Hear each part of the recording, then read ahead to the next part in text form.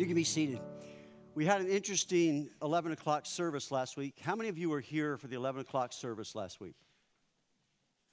Okay, I was teaching about 10 minutes, and there was one of our seasoned saints. She's been coming here a long time. She slumped in her chair, and I said, Kevin, you got to stop. So that happened, and she was out. And we didn't know what was going on, so we called 911. And for about 20, 25 minutes in the sanctuary here, the Holy Spirit was just sort of hovering. It was very sweet. People were praying, and they were ministering to her, and then about 20 minutes later, they took her out. Her name's Doris. It turns out she was dehydrated, but it was a little scary, but it was just a sweet time together as the body of Christ, as people were, everyone was just, it was sweet. So Doris is okay if you're wondering what happened with that. She's doing fine, a little dehydrated, yeah. So this morning, we're going to be in Acts chapter 12, so if you can get your widgets and Bibles and all that out. 28 chapters in the book of Acts, 28 studies, so a chapter a week, and I hope that you'll read ahead next week in Acts chapter 13. My message today is about two things, prayer and the preaching of the gospel, and they go hand in hand. So we are commissioned, the Great Commission, not the Great Suggestion. The Great Commission is that we're to preach the gospel to every creature. So how's that going? How is your life now witnessing to Jesus Christ? And I believe that what we need continuously, hand in glove, is praying people about God's desire for our lives and how our lives become that witness, even as the book of Acts, you shall be witnesses unto me. In other words, we're Jesus' witnesses. At the end of the service, after we're done here, before we take communion this morning, I'm going to have a Jesus call. It's not an altar call. It's not Kevin calling. It's Jesus calling. And he's the one who wants to use our lives as witnesses to him. And our testimony, the Bible says, they overcame the devil by the word of by the blood of the Lamb and the word of their testimony. Nobody can refute your testimony. Isn't that fabulous? And we all have very individual testimonies. So I want to talk this morning about this whole area of prayer and the preaching of the gospel. And both are a challenge. Do you find that? They're both a challenge. And it's no wonder, because both are central to our faith. Both prayer and the preaching of the gospel. So they're under constant attack by the god of this age, the devil. He's called the great dragon. He's called the serpent of old. He's called the one who deceives the whole world. We are under attack. There is adversary that we have, opposition we have, number one, in praying. We'll look at that this morning. And secondly, in preaching the gospel. So if you find that difficult, know this, it's a spiritual battle. And it's not going to be easy, either of these. Together, they're formidable. The devil doesn't like it when we pray, and the devil doesn't like it when we're preaching the gospel. So it's a formidable partnership that we need to understand is so essential, so central to our faith, and that's why we're up against it. That's why it's difficult. So Paul, in writing to the Corinthians, I want to begin with this passage. It's 2 Corinthians 4, if you want to turn there. 2 Corinthians chapter 4, Paul said this. Now, the Corinthian church, the letters are corrective. They love the Lord. They were zealous like crazy, but Paul had to write to them to correct kind of how they were interacting and the things that were going on in the church, so that when people came to the Corinthian church, they wouldn't think they were out of their minds. And a lot of things he was dealing with. Well, Paul writes to them in 2 Corinthians chapter 4, it says, but even if our gospel, this is verse 3, 2 Corinthians 4:3, but even if our gospel is veiled, it is veiled to those who are perishing, whose minds the god of this age has blinded, who do not believe, lest the light of the gospel of the glory of Christ, who is the image of God, should shine on them. So he's got them blinded, spiritual battle. For we do not preach ourselves. Now, the world doesn't mind if you want to preach yourself. The world doesn't mind if you want to preach the devil, certainly Buddha or any of these others. But when you begin to speak about Jesus Christ, you begin to preach him, there's a formidable obstacles that come into play. So Paul's saying, if it's veiled to those who are perishing. So we're up against these forces of darkness that blind people to seeing the gospel. That's why I believe we need to be praying and asking the Lord to open the eyes of those who are blind through our prayers. I often pray, Lord, just give them a 5-second little shine window open. Just something that sort of sparks what goes on in their thinking.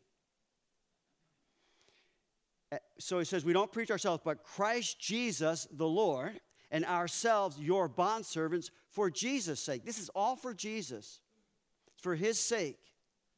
For it is the God who commanded light to shine out of darkness, who has shown in our hearts to give the light of the knowledge of the glory of God in the face of Jesus Christ. And listen, it will not be easy. It'll be necessary that we're strengthened with might in the inner man, that we put on the whole armor of God, that we're strong in the Lord and the power of his might. How? Prayer and, listen, preaching the gospel. Preaching the gospel is part of our spiritual armor. We're to be equipped, we're to gird our feet with the gospel shoes. So walking through this world, our armor is having the gospel shoes on. You got them belted on your feet. In other words, where you walk, the gospel's going with you. Wherever you go, it's going with you. It's undergirding every step you take. So he says this, we have this treasure in earthen vessels, that the excellence of the power may be of God and not of us. It's not our power. It's not by might nor by power, but by my Spirit, says the Lord. We are hard pressed on every side, but not crushed. We're perplexed, but not in despair. Persecuted, but not forsaken. Struck down, but not destroyed. Always carrying about in the body the dying of the Lord Jesus Christ, that the life of Christ may be manifest in our body. So we're going through this world just like Jesus did. We are dying for him. So we're living a life in dying to ourselves and living for him. So do you get the little of the gist of what I'm sharing to begin with? When we go to pray, it's a battle. When we go to preach the gospel, it's a battle. We've been given the Holy Spirit of God to fill us and power us. So we put on the armor of God and we're going for it. So my question for you this morning is, how is that going for you? Is it, I know the book of Acts has raised this whole thing because it's all about, they went about preaching Jesus. They went about preaching the gospel. We have this great commission to go preach the gospel to every creature. How are we doing? May I say to you, it's an exciting adventure, and God wants to give us victory. He wants to give us success. And I'm going to talk about that if I ever get to it after I'm done here. God is with us to empower us and enable us and use our lives, because the most important thing in this life is what's going to happen when it's over. This life is short. It's a vapor. James said that. It's here in a moment and gone. And you well know how quickly life passes by. So what matters is not this temporal existence. What matters is our eternal destiny. And that's why I want to say to you, let's be praying and preaching. Let's be praying our guts out for God to use us, however that works, however that is in your sphere of influence, however God's wired you. You are a witness. You are a testimony. You are a Christian. And Christians are called to be praying, preaching people. And when I say that word preaching, I mean we're declaring. Because we don't want to be preachy in that sense. What we want to do is declaring who? Jesus Christ. We're just bondservants of Jesus Christ. Paul wrote that in many of his letters. I'm just a bondservant of Jesus Christ. What's a bondservant? A bondservant is a willing slave. Can you hear an amen? I am a willing slave. God, you've got me, whatever you want, because I know that if you will inhabit me and fill me and lead me, my life is going to be very, very fruitful. It won't be easy, but it'll be fruitful. It'll be something that counts for eternity. I want to take as many with us as many with me as I can. What can we take to heaven? Relationship. You can't take your car.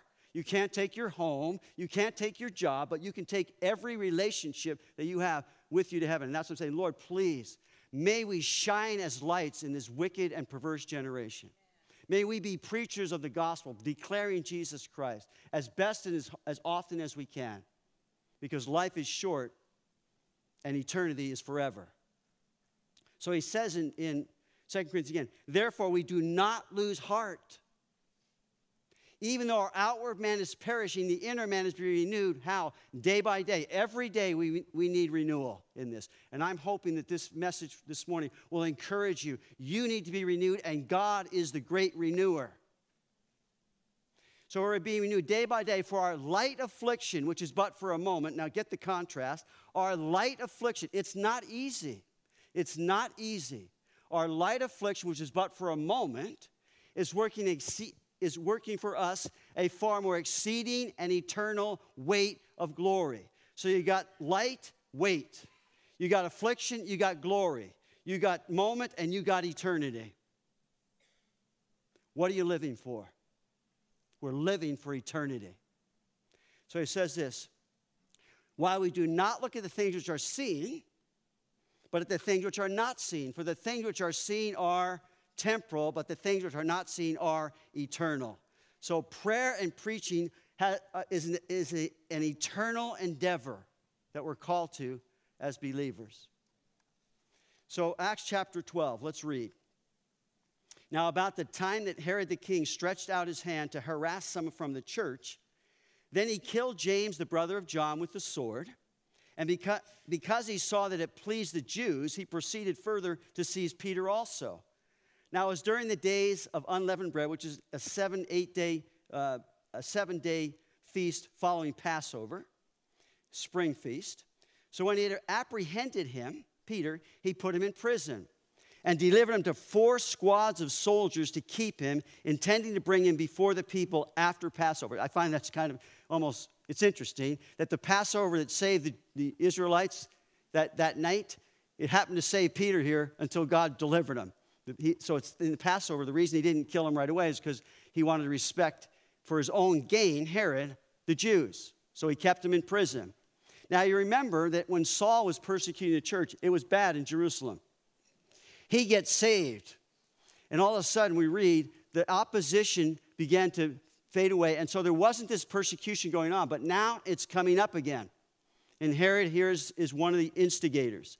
Herod the king was a ruler who was popular with the Jews because he was part Jewish. He was known to do everything possible to gain favor with the Jews for his own furthering. So it was his advantage to harass some of the church, to arrest and execute Christians. So he targets James and kills him. We don't know anything more than that. He just killed him. Then he arrests Peter, next target. Why Peter? Peter was a well-known leader. Peter also had been socializing with Gentiles. And the Jews who were not saved hated the Christian, didn't like this new sect. So here's Peter. He's a well-known leader, and he's socializing with the Gentiles. So he's a good target that Herod picked out, puts him in prison. Okay? Verse 5, Peter was therefore kept in prison, but constant prayer was offered to God for him by the church. And when Herod was about to bring him out, that night Peter was sleeping, bound with 2 chains between 2 soldiers, and the guards before the door were keeping the prison. Now, I find this fascinating because you remember the apostles in Acts chapter 5 were also arrested, put in prison. What happened? The angel comes along, delivers them all out of there. Wake up the next morning, where are they? I don't know. They're preaching in the temple. What happened? So this miraculous deliverance to the apostles. So Herod's going, that's not going to happen here. 16 soldiers around Peter. Each arm chained to a separate soldier. So he's got him, and he's not going anywhere. Don't you love the Lord? You might think that, but bring God into the equation, everything changes. So, as Peter's kept there, now the contrast is obvious. Peter was bound, prayer was loosed. Peter was bound, prayer was loosed. That's what happens here. We'll come back to this. And all I say is the title, Keep Praying, Church. Keep praying. No matter what's going on, keep praying. Now notice, while the church was praying, God was working. Verse 7. Now behold, an angel of the Lord stood by him, Peter, and a light shone in the prison. He struck Peter on the side and raised him up, saying, Arise quickly. Now Peter thinks he's dreaming. And his chains fell off his hands. Then the angel said to him, Gird yourself and tie on your sandals. So he did. And he said to him, Put on your garments and follow me. So he went out and followed him, and did not know what was done by the angel, that what was done by the angel was real, but he thought he was seeing a vision.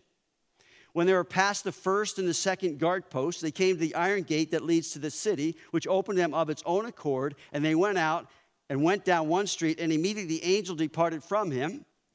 And when Peter had come to himself, he said, Now, wouldn't you have loved to have been Peter? Now, this is pretty cool, what the Lord's doing here. When Peter's bound, when the church is praying, God's working. This miraculous thing.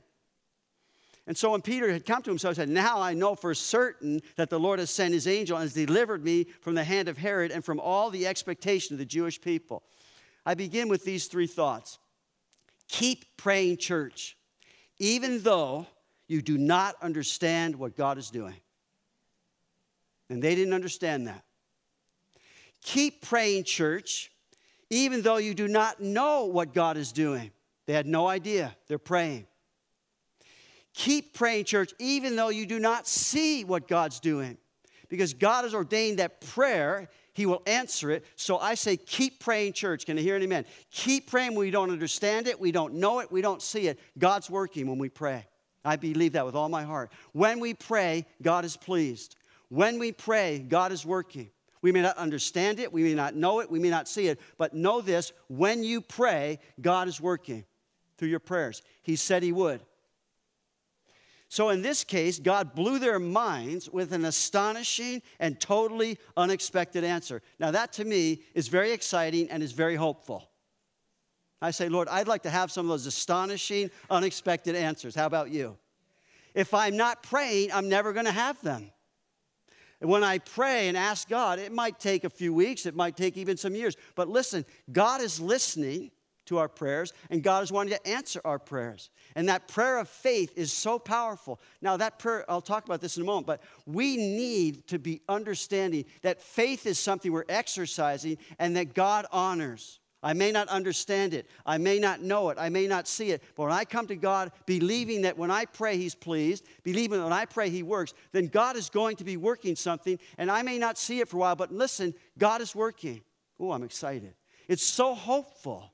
It's so hopeful if we'll pray and preach that God will work. Notice verse 12. So when he had considered this, he came to the house of Mary, the mother of John, whose surname was Mark, where many were gathered together. What were they doing? Praying. And as Peter knocked at the door of the gate, a girl named Rhoda came to answer. When she recognized Peter's voice, because of her gladness, she did not open the gate, but ran and announced that Peter stood before the gate. Whoa, Peter's here. Doesn't even let the guy in. But they said to her, you're beside yourself. You're insane. Now, they've been praying. No doubt they're praying to preserve Peter, save Peter. And here she comes. He's here. No way, that can't be. I mean, you ever have those things? Yeah, we're praying. I say keep praying even though you don't believe. Pray. Pray. And as God brings answers, all of a sudden your faith is stirred again. Wow, I prayed that. I didn't necessarily think it would happen, but I prayed it. I say go for it. Pray, pray, pray. But motioning to them with his hand to keep silent. Hold on. Now Peter continued knocking, and when they opened the door and saw him, they were astonished.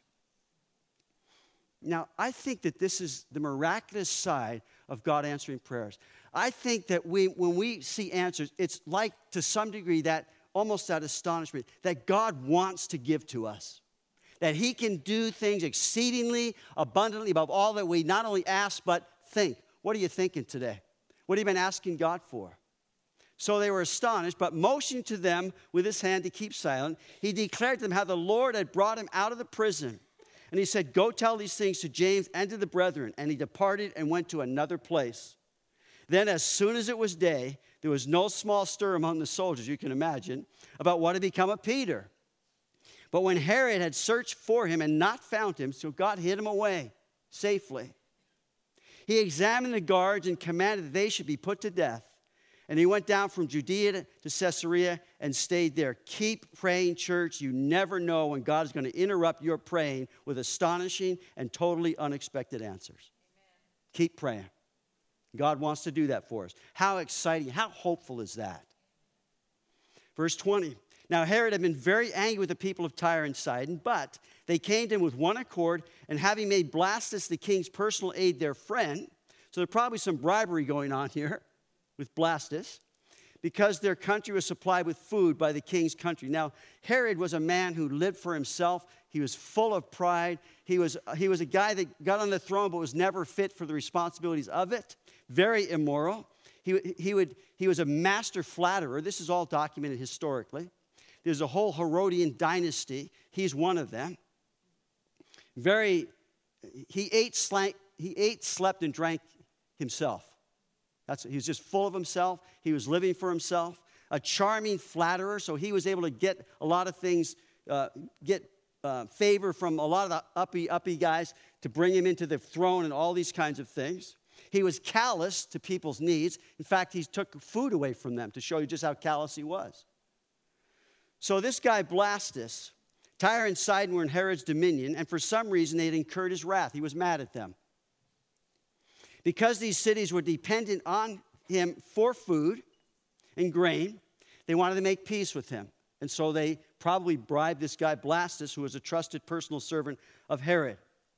Now, here's an interesting thing, and I think important to note. Yes, Herod lived for himself. Yes, he did a lot of bad things, but he didn't get away with it. Know this, because God took his life. The epitaph over Herod's death is, he did not give God the glory. God said, I will not share my glory with another. Whatever position it might be, whatever the people are that are exercising themselves in this world, know this, they will answer to God. And they need the Lord just as much as anybody else.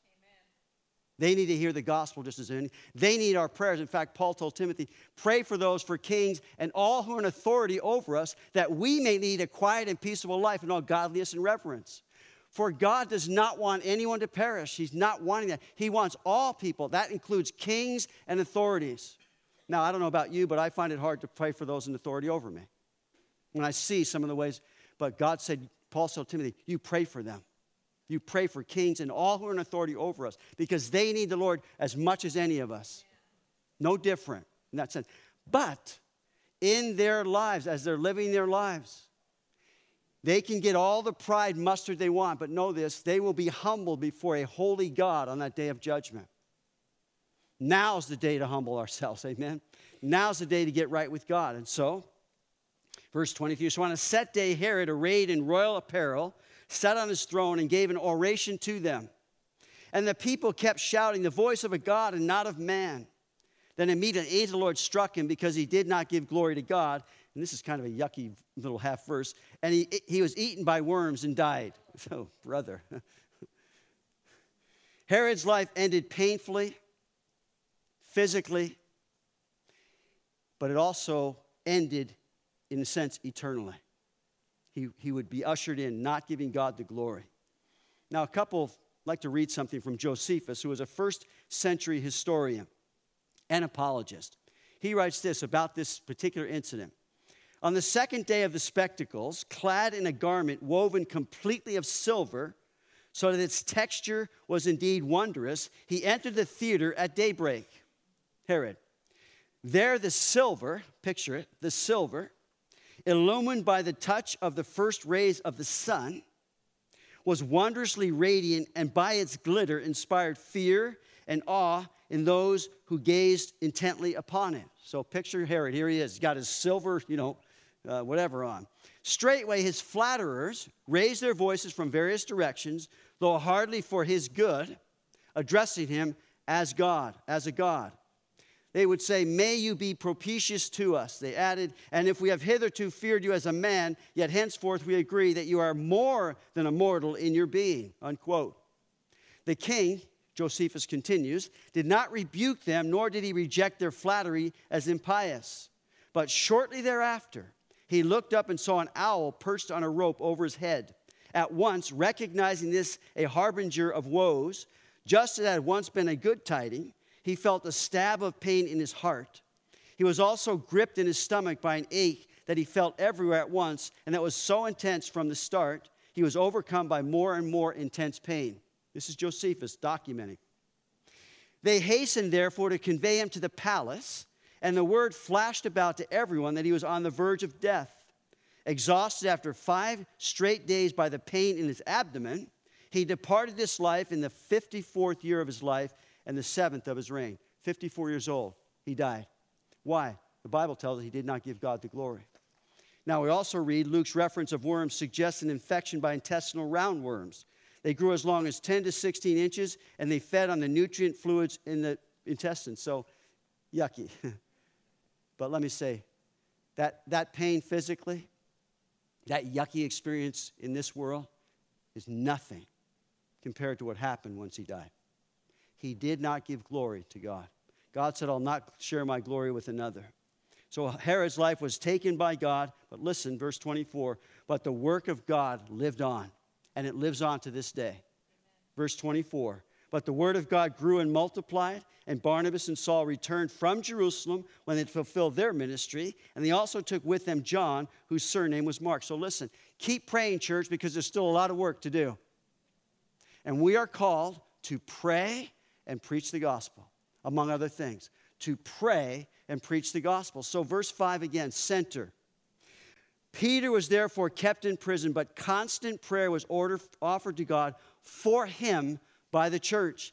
The contrast, Peter was bound, prayer was loosed. When the church prayed, God worked.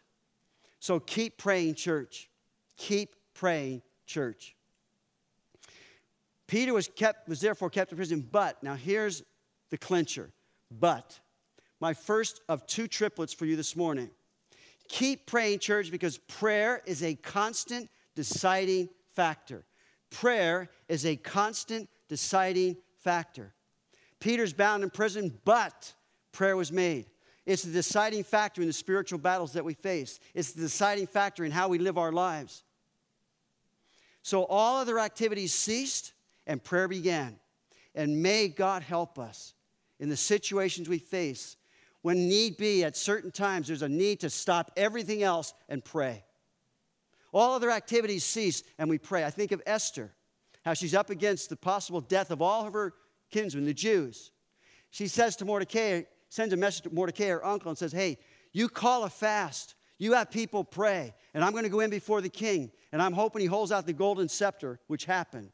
But what Esther said, we need you to pray. I think of the commander Jehoshaphat, King Jehoshaphat, up against a massive army. What did he do? He said, get the people together and get them praying. When things get heavy, we need to cease all the other activity and pray. When Solomon dedicated the temple, he prayed, and God answered. 2 Corinthians 7, verse 12, or verse 13. God said, when I shut up heaven and there's no rain, or command the locusts to devour the land, or send pestilence among my people. Many of you know this next verse, 2 Chronicles 7:14. If my people who are called by my name will humble themselves and pray and seek my face and turn from their wicked ways, then I will hear from heaven, I will forgive their sin, and I will heal their land. Brothers and sisters in the Lord, our land needs God's people to be praying. This Thursday, the first Thursday of every Wednesday is National Day of Prayer annually. So this Thursday, we're going to meet here at 7 o'clock for 1 hour. And we're just going to read a little verse. Actually, you can prepare for it. Read Psalm 2. That's going to be sort of a little foundation just to read the scriptures. And we're going to pray for our nation. And listen, when we pray, God said he will hear it. When we pray and turn from our sin, God said he will hear it. He will be working. When the church is praying, God is working. So if Thursday night you can come out, 7 o'clock. We're going to read a little from the Bible, and pull out my guitar. We're going to sit around, however many come, and we're going to pray for our nation. So come, if you can, for the National Day of Prayer. All activities ceased and constant prayer began. Peter, therefore, was kept in prison, but constant prayer was offered to God. So keep praying because prayer is a constant deciding factor. The other two, keep praying, church, because prayer keeps God a constant factor. Prayer keeps God a constant factor. When we pray, we realize God's in this equation. God's the one we're praying to. And they offer to God prayer. They weren't coming in demanding from God. They were coming in enjoying the presence of God and realizing our God is an awesome God. And he wants us to pray to him. Then also, prayer keeps our faith constant. Prayer is a constant deciding factor. It keeps God a constant factor, and prayer keeps our faith constant. When we pray and we're bowing before God, I love to have prayer meetings because there is where I'm strengthened. I've got other brothers and sisters with me. I'm saying, God, we're going to pray, and they help me to believe. They help me to keep the faith factor fresh. We need to be praying as a church. When we pray, when the church prays, God works. So God's all-powerful, everywhere present. He was in that prison. He brought the light, sent the angel. Oh, man. I don't think I've ever seen an angel. The Bible tells us that be careful to entertain strangers because you don't know they might be the angel. I don't understand that. But God is in control. He commands all the angels of heaven. Hebrews tells us their ministering spirit sent forth to minister to those who are inheriting salvation. Hebrews. It's fantastic. And God is the one that we ask about these things. If he wants to send the angel, I say, send them along. And anyway. He's all powerful. He's all knowing. So even though you don't understand what God's doing, you don't know what God's doing, you don't see what God's doing, even though I don't understand it, know it, or see it, I'm going to pray. We're going to pray. Because when church is praying, God is working.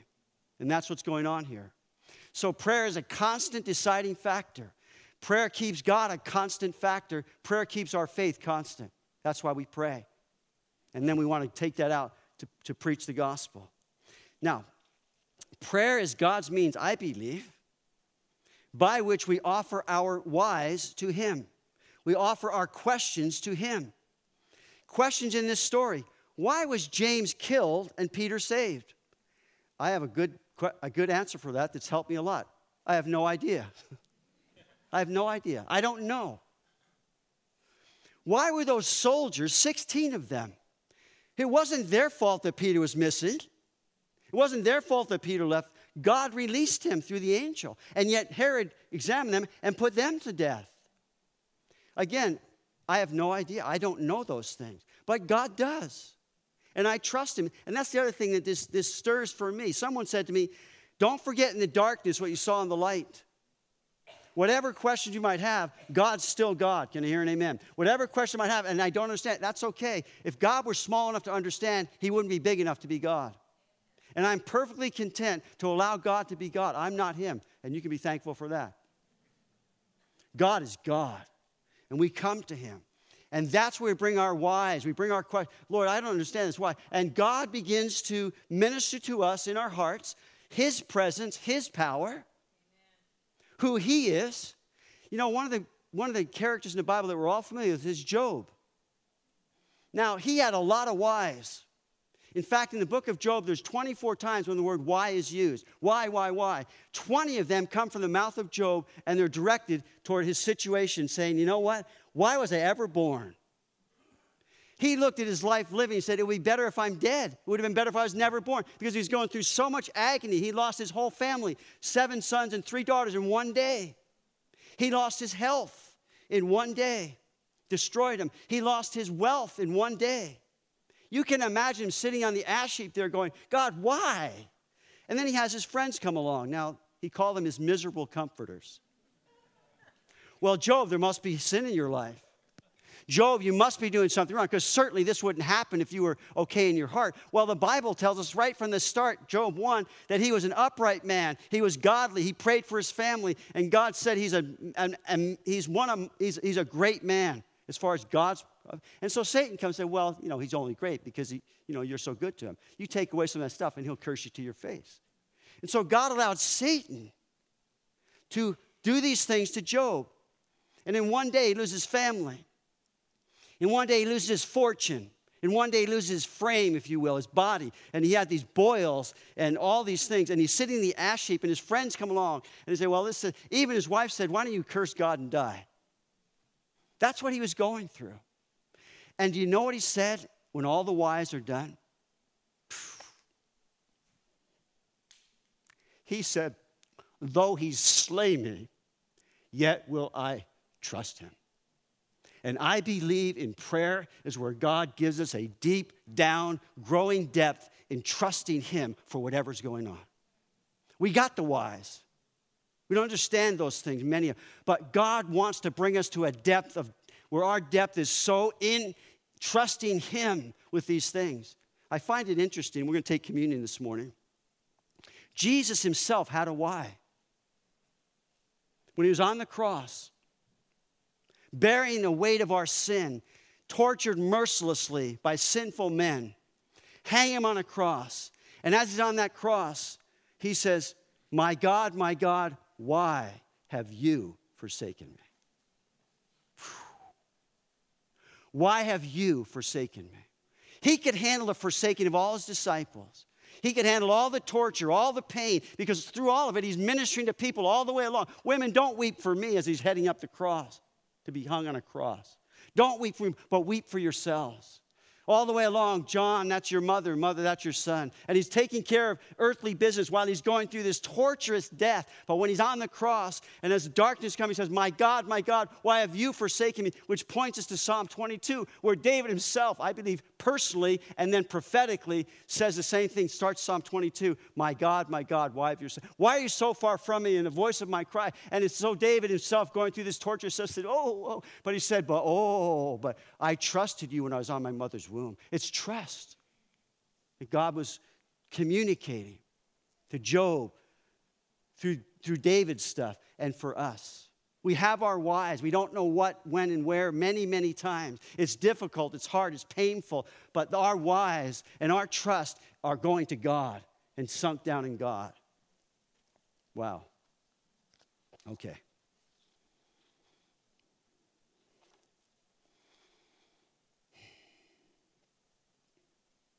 Let me give you the second triplet, and we'll go to communion.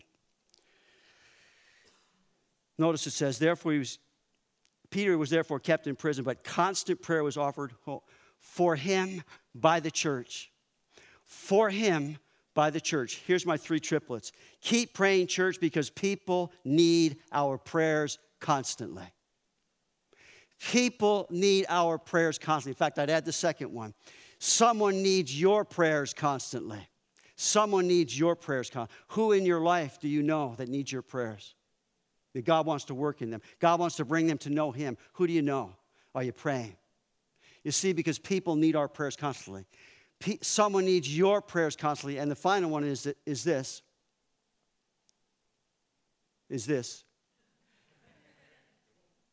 If we, the church, don't pray, who will? If we, the church, don't pray, who will? You see, we're the ones that have the access to God by grace through faith. We're the ones that have boldness to enter that place and there find mercy and grace to help them. An unbeliever does not. They may be praying, but as Paul said, or rather the psalmist said, their gods have ears, but they can't hear. They have eyes, but they can't see. They have a nose, but they can't smell. They have a mouth, but they can't even mutter. That's those gods, those idols, those things that people are worshiping. They're not God, and they can't help them. But, we know the living God who has ears and hears, eyes and sees. Well, not physically, but spiritually speaking. God knows everything about everything. Amen. And so if we, the church, don't pray, who will? Who will? When the church was praying, God was working. And if we pray, he will. If we don't pray, who will? So keep praying, church. Keep praying. So we're going to take communion. And in communion, we're remembering his death until he comes. It's fabulous. On that cross, as Jesus suffered and died for our sin, God was completing the work of redemption that he had promised way back when man first sinned in the Garden of Eden. Right there, he said, I'm going to send a Savior. And he sent him. His plan from the foundation of the world was to send his Son into the world, becoming a human being, that he might die in our place, the perfect sacrifice for all of our sin. Wow. Wow. How were we saved? We prayed. We prayed. Said, Lord, forgive me of my sin. I know I've sinned against you. I know you've done a lot of things wrong. Lord, please forgive me. And then, Lord, thank you for Jesus coming to die on a cross for my sin. He hung on that cross for me. And I thank you for that. I'm asking you to forgive me of all my sin because of what Jesus did. And then, Lord, I'm asking you if you would give me new life and fill me with your Holy Spirit. And the Bible says if you call on the name of the Lord, you will be saved. Not you might, you will be saved. If you confess with your mouth the Lord Jesus Christ and believe in your heart that God raised him from the dead, you will be saved. So before we have communion, I'd like to ask all of my brothers and sisters, if you just bow your heads and close your eyes and right now pray. Because there is a battle going on. And maybe for someone in this room this morning, you're sensing and you know that battle. The battle is this. You know, you've heard the gospel. You know in your heart that you're not right with God. The Holy Spirit has been working in your life, and you may not have recognized that as the third person of the Godhead, but yes, the Holy Spirit will convict you of sin and righteousness and judgment, and of sin because you do not believe in him. But that can change this morning. That can change this morning. And so there's a battle going on, and you're experiencing that right now. Because you know in your heart you need to get right with God. We all have been there. We all understand that. You know in your heart and been thinking about it for a long time, maybe a short time. And here you are hearing the gospel this morning, knowing that Jesus died for the sin of the world because sin separates and the wage of sin is death. Knowing that you need the forgiveness of your sins. You need to be right with God. And so you're battling that. And so I'm going to ask you this morning, if you would take that step this morning in your heart of believing and acting on what you believe. So there's 3 things I'm going to ask you to do. First thing, I'm going to ask you just to raise your hand up. By that, I can recognize you, and I'm going to begin to pray for you. Secondly, I'm going to ask you to stand up. And the reason that's so important is because that's your obedience to the gospel. That's you saying, yes, I know what God's called me to do, and I'm going to stand up right now, and I'm going to make that decision. And when you make that decision, you stand up, all the excuses, all the fears, all the guilt will begin to dissipate, and you'll leave it behind, and you will be a new person in Christ. So hand up, and then I'm going to ask you to stand up, and then I'm going to ask you to walk up to one of the tables on either side. And that's where someone will pray for you and pray with you, where you can receive God's forgiveness, you can receive eternal life, you can receive the Holy Spirit, and you'll be a new creation in Christ. So those 3 things. So if that's you, as we're praying, Christians in the room, if that's you, would you raise your hand up right now and say yes to Jesus this morning? And keep it up, because I want to be able to recognize that and see it as we're praying. It's the most important decision you will ever make in your whole life. It's the door between life and death, or death to life, hell to heaven. So we're praying. If that's you, just put your hand up so I don't miss it. I want to get my life right with God today. I want to leave here as a new creation in Christ with peace and joy.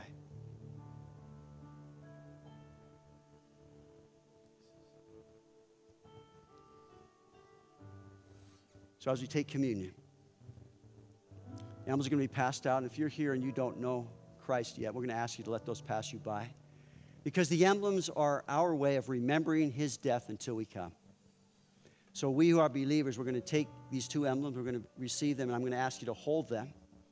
And once we all have them, I'll come up and we'll take them together as the body of Christ, because there is a picture here also in communion of the body of Christ, that we're all one in Christ. And so we take it together. And so the bread symbolizes Jesus' body broken. It's the picture of the Lamb of God, crucified, sacrificed. Not a bone was broken, but his body was broken for us. And then the cup that you hold is symbolic of the blood of Jesus Christ.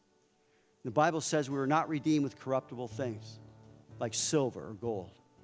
You see, for God to redeem us with silver and gold would be meaningless, because God could say to a planet, and he could say to a whole universe, be gold, and immediately be gold. But with the precious blood of Jesus, his only begotten Son, that's how we're redeemed. So we're remembering his death until he comes. Remembering what he's accomplished for us. We're remembering what he has yet promised us. And right now, we're still here on planet Earth. So this is where we need the renewal of the Holy Spirit, to remember what Jesus accomplished for us and will yet do for us. And so we're living this life in a tremendous, hopeful excitement of what God is yet want to do in our lives. So I'm going to ask you, as you take the emblems you're holding, just to close yourself in with the Lord. And maybe something from the message this morning spoke to you. Maybe something you've been battling. And to bring that in trusting God and praying to God, saying, here, Lord, here's the things of my heart this morning I want to offer up to you again, because I know that you already know. And I know that you want to do exceedingly abundantly above all that I ask or think. So, Lord, renew me. Would you do that in the privacy of your own heart as you're holding the emblems, and then we'll take them together in a moment.